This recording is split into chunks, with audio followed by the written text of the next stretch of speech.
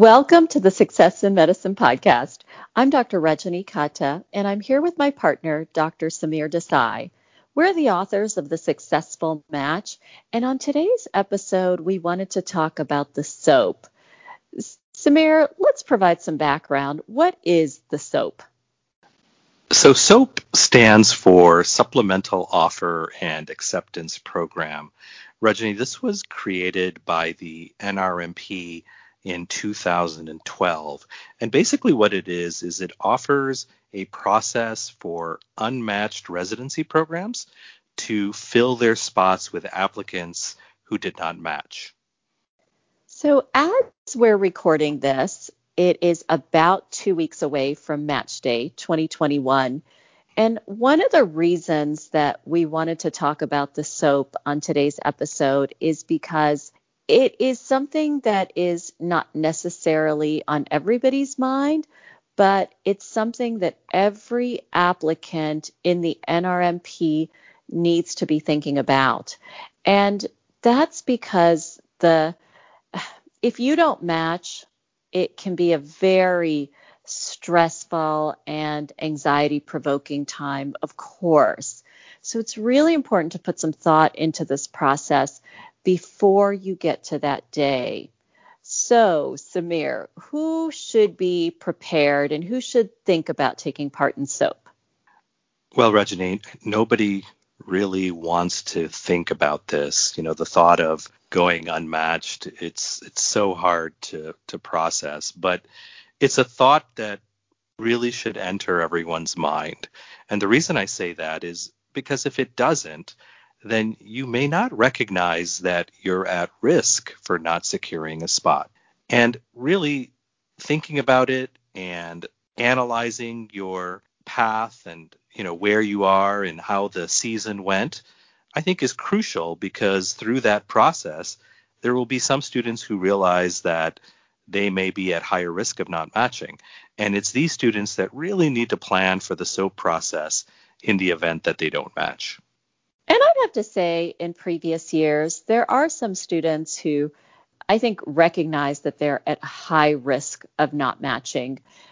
Perhaps they had very few interviews, or perhaps there are what are known as red flags in their residency application. And then I think there's another category that might be at higher risk, but not necessarily high risk. Maybe just a slightly elevated risk. Perhaps they had several interviews, but maybe not enough to feel comfortable about their chances of matching. And then I have to say, there are always students where both the student and the advisor are surprised when they do not match. And sometimes this comes down to interview performance. They may have had plenty of interviews, but for some reason they did not do well in their interviews. And I've also seen fantastic, highly qualified students with, outstanding grades and letters of rec and scores who don't match. And I don't put that out there to scare anybody, but I do put that out there to say that sometimes there are factors that are beyond our control, and there's a certain amount of randomness to the whole match process. So I've definitely had students where I was really surprised that they did not match. So I think definitely as a group, it's something to consider. But Samir, who is sort of in that higher risk category of not matching? Rajani, I think you touched upon some of these groups that would be in what we call that higher risk category. So if you're somebody who is only applying to a competitive specialty, something that's very, very hard to get into, or perhaps you're applying to something that perhaps is not as competitive, but you feel that your application may not be as competitive as other applicants that you are competing with. Or perhaps you're somebody who received, for whatever reason, a small number of interviews. And then you mentioned applicants who have red flags. And I want to take a moment to talk about that and what do we mean by red flags? So they include such issues as a failed USMLE or COMLEX attempt.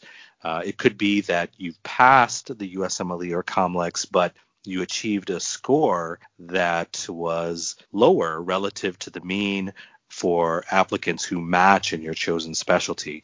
Perhaps there was another issue. Maybe you ran into some academic difficulty with one of your preclinical courses or even one of your clerkships. And other factors that would be considered red flags include comments in your MSPE, so that narrative section where your medical school has placed comments from your rotation evaluations. So if you have some negative comments there, that would be also considered a red flag.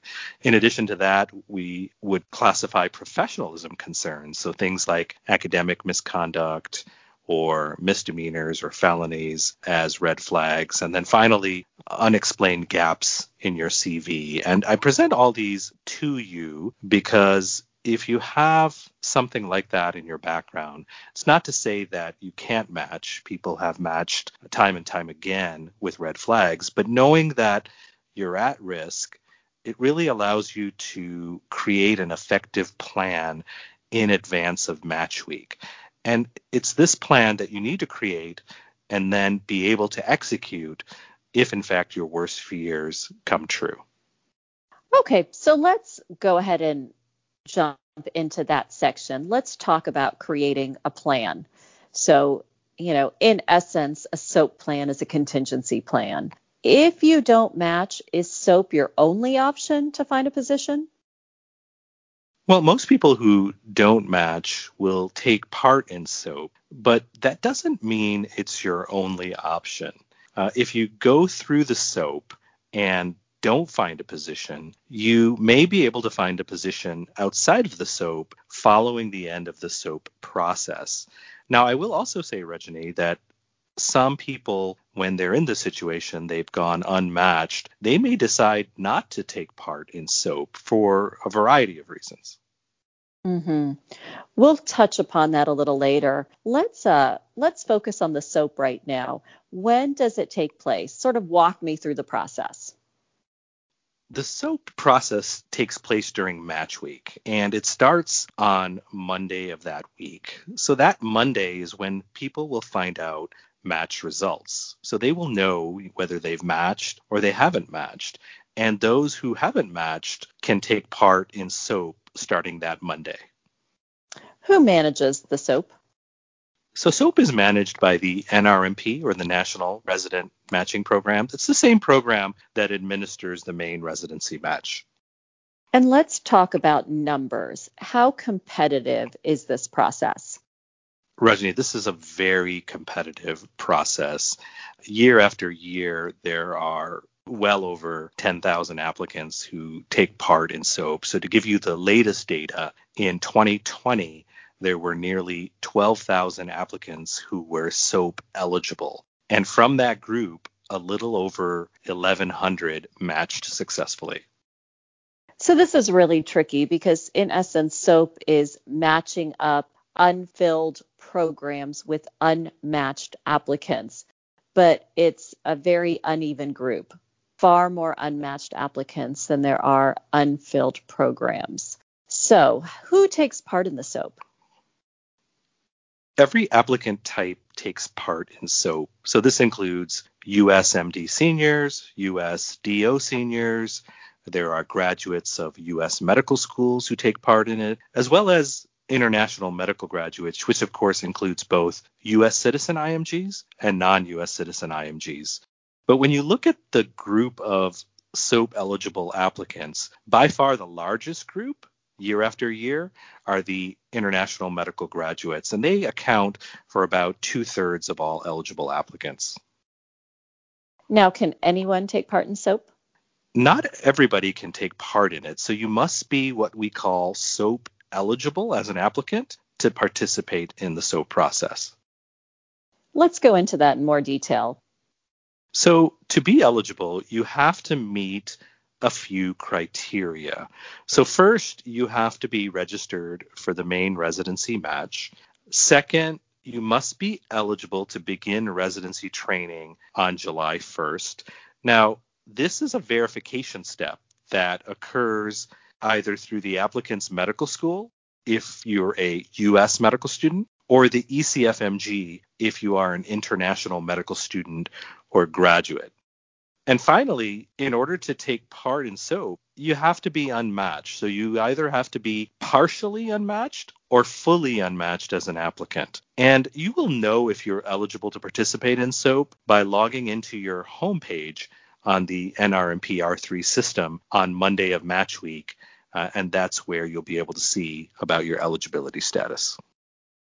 So right now, as we're recording this, we're about 2 weeks away. And one of the things that you and I really emphasize is how important it is to have a SOAP plan.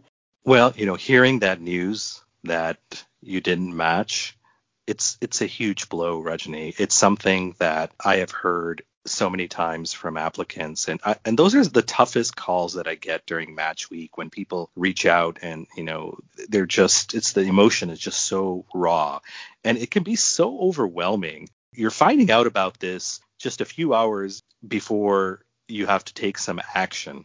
We know from research, Rajni, that when we are in high stress states, it can be hard for us to process what's going on and to make decisions that would be optimal for us. And unfortunately, because you hardly have any time to process these emotions and you have hardly any time to put together your application, it becomes so difficult on people going through this. And that's why it's essential to have a plan in place before you apply.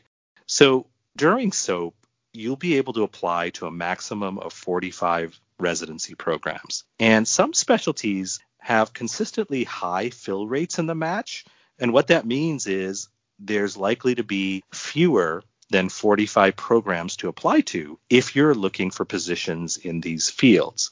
So you have to ask some important questions. Ask yourself what you will do if there are only a few positions available in your chosen specialty. Will you only apply to these programs in the SOAP, or will you also apply to programs in other specialties? And I also recommend reviewing NRMP match statistics from previous years to get an idea of what you're likely to encounter with respect to different specialties. Tell me a little bit about the statistics about unfilled positions for different specialties. Well, some specialties have traditionally had relatively larger numbers of positions available in the SOAP. As an example, family medicine or internal medicine. But there are other specialties that have had historically few positions in the SOAP, like emergency medicine or dermatology. So to give you some idea, in 2020, half of the SOAP positions were 1 year or PGY1 positions only, and most of these positions were in preliminary surgery. Yeah, this is something that I do discuss with my dermatology advisees, because if you get to that point, you're sitting there on that Monday and there are maybe 3 unfilled positions in dermatology across the country. So it is hard. You have to make that decision. Are you going to sit out the residency match for that year? Wait to apply next year? Or are you going to jump at that point and try to get a position in another field? So what you're saying is definitely very important. You really have to think about what happens if you do not get into your particular specialty, especially if there are just very few positions. How many residency programs participate in SOAP?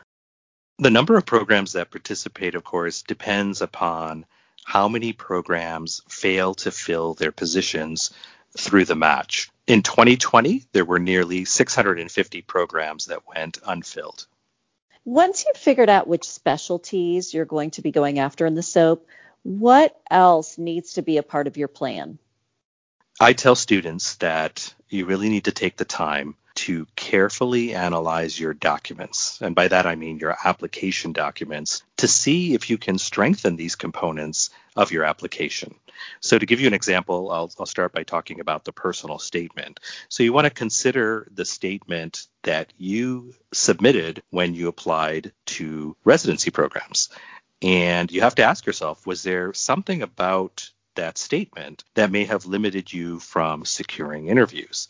Is there a way to make it more compelling? If the answer is yes, then it's an opportunity to rewrite that statement and make that stronger, which of course is going to enhance the strength of your overall application. If you'll be applying to other specialties in the SOAP, then you'll need to write personal statements for those specialties. And that will certainly improve your chances for those fields. Remember, your goal is not to make minor or cosmetic changes to your statement, because what you're really trying to achieve is a specialty-specific statement. And by that, I mean a statement that clearly indicates to readers that you're committed to that specialty. What about letters of recommendation? Letters of recommendation are another component of your application that you really need to take stock of. You need to ask yourself if one or more letters affected your chances of securing interviews. Now, that can be hard because you may not have access to those letters. But let me go into a few aspects of this that some of our listeners may find pertinent to their situation. So among the most common mistakes that we see is not submitting a letter written by a physician in your chosen specialty. So if that's something that happened to you, then in the months that have passed since you submitted your application, if you've worked with a physician in your chosen specialty, hopefully you can submit a letter from that type of individual. Another common mistake with letters of recommendation is submitting too few letters from physicians in your chosen specialty. And every specialty has some different requirements or recommendations for the number of letters that should come from physicians in that specialty. Another common mistake has to do with submitting generic or brief letters of recommendation. So again, if you've had a chance to work with someone who really thinks very highly of you, you've worked very closely with them, and you believe that it will lead to a strong letter of recommendation that perhaps may be stronger than one of your letters from your original package of letters of recommendation, then maybe that would really help strengthen your application. Now, I would like to give one piece of advice to international medical graduates. U.S. residency programs prefer letters written by physicians who have supervised you during clinical experience in the U.S. So if when you applied, you didn't have U.S. letters of recommendation, or perhaps your full complement of letters were not written by U.S. physicians, this may be an area that you can change for the SOAP process. So basically, there's a lot of analysis that you want to go through with your letters of recommendation. And through that analysis, you may decide that it's in your best interest to submit new ones to strengthen your overall application. So let's talk a little bit about that. Are you suggesting then that, let's say you're applying to otolaryngology and you had a great experience after you applied for the residency match. So you've got another potential letter of recommendation. You're not sure if you're going to match. Do you approach your attending and ask for a letter at this point and then, get ready to upload that to ERAS if you don't match? That's exactly right. And that would be a great scenario, a good example of what I'm talking about. And I think it's something that happens every year. But this year, because of COVID-related issues and the way medical education was interrupted and the challenges of completing certain rotations before the application was submitted, there may be more of these types of situations. And there may be an opportunity here, a real opportunity, to upload some new letters of recommendation that will lead to a stronger residency application. Now, let's talk about some mistakes that might be made in this process. What are some that could be very harmful? One mistake that you just cannot afford is not having your personal information updated in the ERAS system. So the reason why that's so important is in the SOAP process, after you submit your application, programs may reach out to you. And they're going to obviously reach out to you based on your contact information. And now it's been many, many months since you've applied. And so if your contact information has changed, that's going to be a problem, obviously. So update your information and make sure that you can be easily reached by email and by phone. What about, there's another mistake that you and I have talked about because we've seen applicants make this mistake. Let's talk about the next one. Yeah, so another mistake is sharing the list of unfilled programs with other people. So when you find out that you have gone unmatched, you're going to have access to programs that went unfilled in the match. And there have been instances where people have copied or shared that list with others. We've even seen, Rajani, that this information has been posted on discussion forums or chat groups. And I want to tell our listeners that this is a violation of the NRMP rules. Despite the fact that the NRMP makes that very, very clear, we continue to see this information posted on forums every year. Now, I do want to clarify, though, that you can discuss unfilled programs with your mentors, correct? That's right. You can discuss unfilled programs with your mentors, but you are not allowed to copy, share, or post that information. And that actually leads me to the next mistake. Let's talk about making contact with programs, because again, we've seen some confusion around this. Can you go ahead and talk about that? Absolutely. So it's a very common situation where you have this list of unfilled programs. And when you see that, you may say to yourself, I'll just go ahead and shoot that program an email, or I'll reach out to my mentor and have them make a call on my behalf. And either one of those things would be a very serious mistake, a mistake that could be disastrous for you. And the reason for that is that the NRMP explicitly states that applicants or individuals representing applicants must not contact unfilled residency programs about their available positions. The contact must first come from the program. And despite this, every year there are applicants who break this rule. That's such an important mistake. But I have to say, Samir, it's a really easy mistake to make, because I have had, some of my mentees contact me when they haven't matched and tell me that, this program has an unfilled position. And it's so easy to just say, oh, I have a friend at that program. Let me just shoot them an email. But that would go against the rules of the NRMP. So I'm just going to emphasize that again. You cannot ask your advisor or your mentor to make those calls or those emails on your behalf. You really have to wait for the program to contact you. What are the consequences of breaking this rule? Yeah, so before I discuss the consequences of breaking this rule, I just want to add something to what you just said, Rajani. I mentioned earlier in this episode that the SOAP process, the inaugural year for that was back in 2012. So before 2012, we had a process called the Scramble.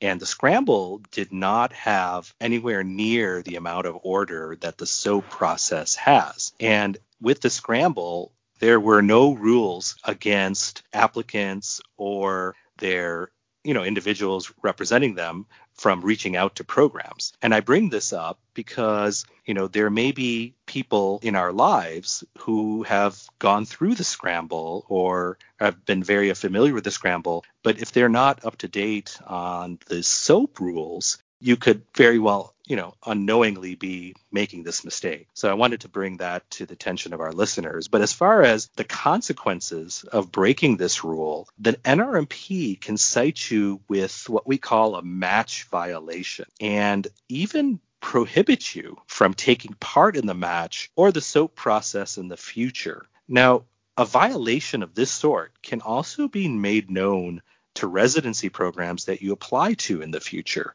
There is evidence that indicates that programs are concerned with applicants who have match violations. And you can see this evidence in the NRMP data, specifically the Program Director Survey. Well, let's go ahead and talk about the SOAP process itself then. What happens? So on Monday of Match Week, SOAP eligible applicants will have access to the NRMP's list of unfilled programs beginning at 11 a.m. Eastern. And how many programs can you apply to in the SOAP? So you can apply to a total of 45 programs during the SOAP process. Now, a common question, Rajani, that I get asked is, can I apply to programs that I applied to before but didn't interview me? And the answer is absolutely yes. You can apply to new programs and you can apply to old programs. And what should you do after you submit your applications through the SOAP? So after you submit your applications, there's going to be a time when programs can begin downloading applications. So that's going to be at 3 p.m. And at that point, the program directors can look at the applications they've received and decide to do either phone or virtual interviews. And that process could take place on that Monday, could take place on that Tuesday. And so it's not going to be something that you're going to know exactly when it will happen. So what I tell applicants is after you've applied, the next step is to start prepping for possible residency interviews. And as I said, the PD could call you at any time, and therefore you want to be ready with some great answers. Now, when you're preparing, you have to take into account that you may be asked some uncomfortable questions, things like, why do you think you didn't match? And these aren't easy questions to answer, but your answers will have some bearing on your chances of receiving an offer from the program. So I want to go through some questions that you should definitely prepare for. And they include such questions as, what specialty did you pursue in the match? Why do you think you didn't match? What do you consider to be the weak points in your application? Can you tell me more about your red flag? Why are you now considering our specialty? How can we be sure you're committed to our specialty? Where do you see yourself in 10 years? What do you hope to do with your career in the field? Why are you interested in our program? Why are you interested in our geographic area? And if you don't match through the SOAP, what will you do? And so these are all questions that I have, my students work through. And I also remind them to prepare some questions to ask your interviewers, because, if you don't ask questions, that may turn off some interviewers. So I just want to run through the sequence of events. So essentially at 11 a.m. Eastern time on that Monday, you're going to have access to that list of unfilled programs. And you are going to look through that whole list. And at that point, you need to decide which of these programs you're going to apply to in which specialty. And you can apply to a total of 45 programs, but that's a lot of decisions to be making really quickly. But then at 3 p.m. is when programs can start downloading your applications. And this is when you need to be prepared to really, in essence, have a program director call you, and you need to be ready to have an interview over the phone, correct? That's right. And that's why as many of these questions that you can think about now, it's going to be so important. And some of these questions you might have to work on between that 11 and 3 o'clock window. Things about why are you interested in our program, or why are you interested in our geographic area? But certainly a number of these questions are ones that you should be prepared for now. If you don't match the SOAP, what will you do? Where do you see yourself in 10 years? So really, I think with your applicants, you tell them ahead of time to work through all these questions, correct? I do. I tell all my applicants to think about, the SOAP process and how you can put yourself in the best position to make something good happen during the SOAP process. And since the interview will occur or will need to take place in order for you to get that offer, I often have my students work through these questions in advance of SOAP week. How do programs handle SOAP? So once programs interview applicants, they're going to create what we call preference lists for the applicants they've interviewed. Basically, they're going to list those applicants in order of preference. Now, in contrast to the main residency match, applicants who are participating in SOAP will not be ranking programs.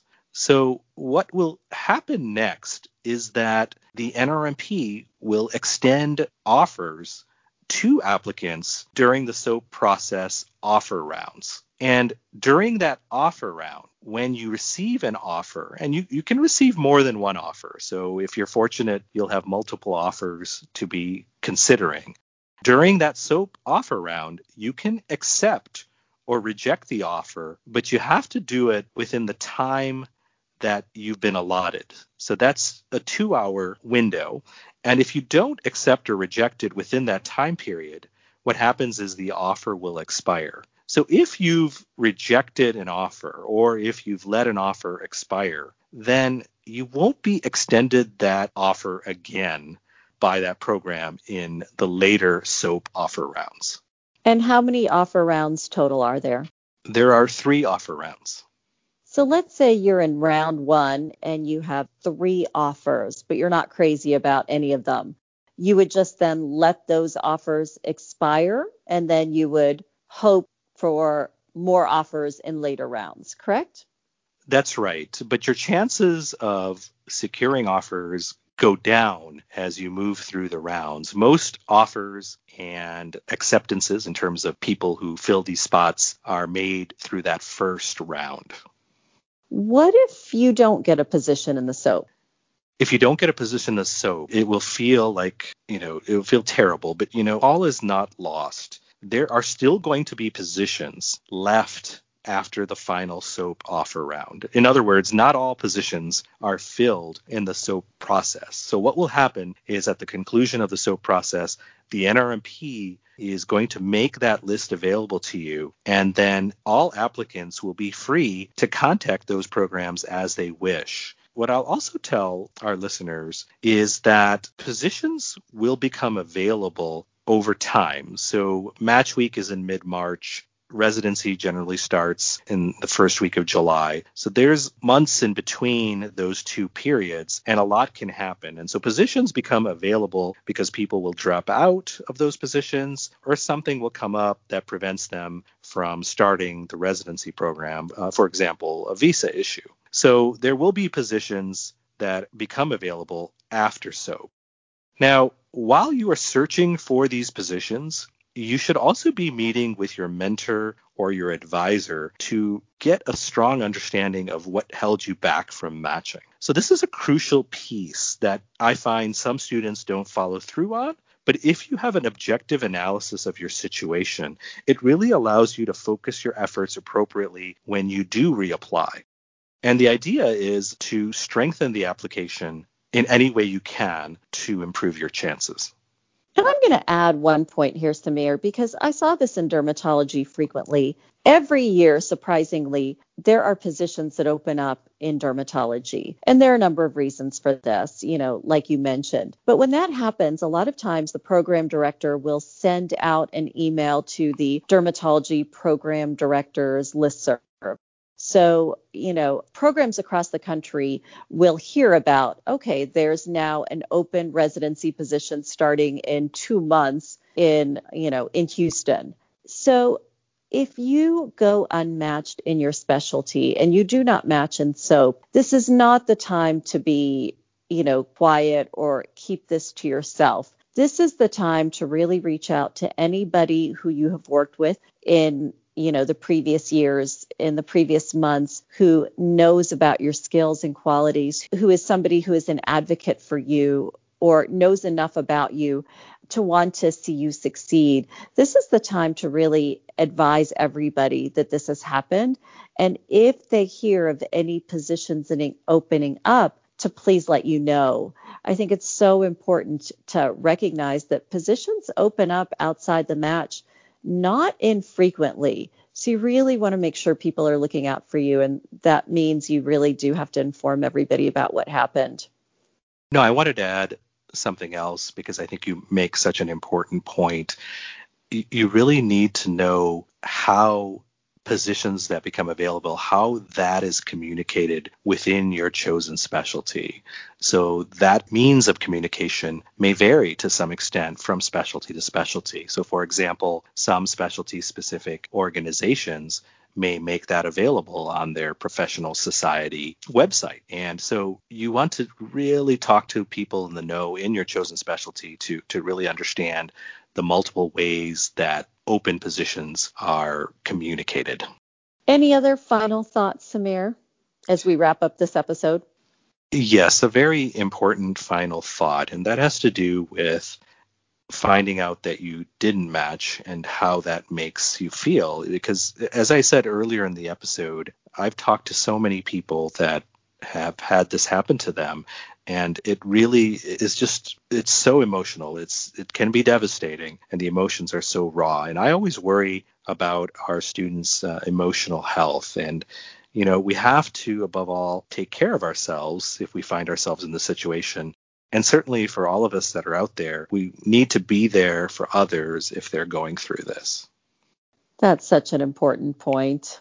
I think this is a bit of a challenging episode because it's not something that anybody wants to have to think about. But I think from the standpoint of, the way we talk about preventive medicine, this is just one where you want to be prepared just in case, and having a plan can really make all the difference when it comes down to that. And certainly Dr. Desai and I are going to be rooting for all of you as you're applying for the match, as you're waiting for match day. So we wish you all the best. I'm Dr. Rajani Kata, here with my partner, Dr. Samir Desai, on the Success in Medicine podcast.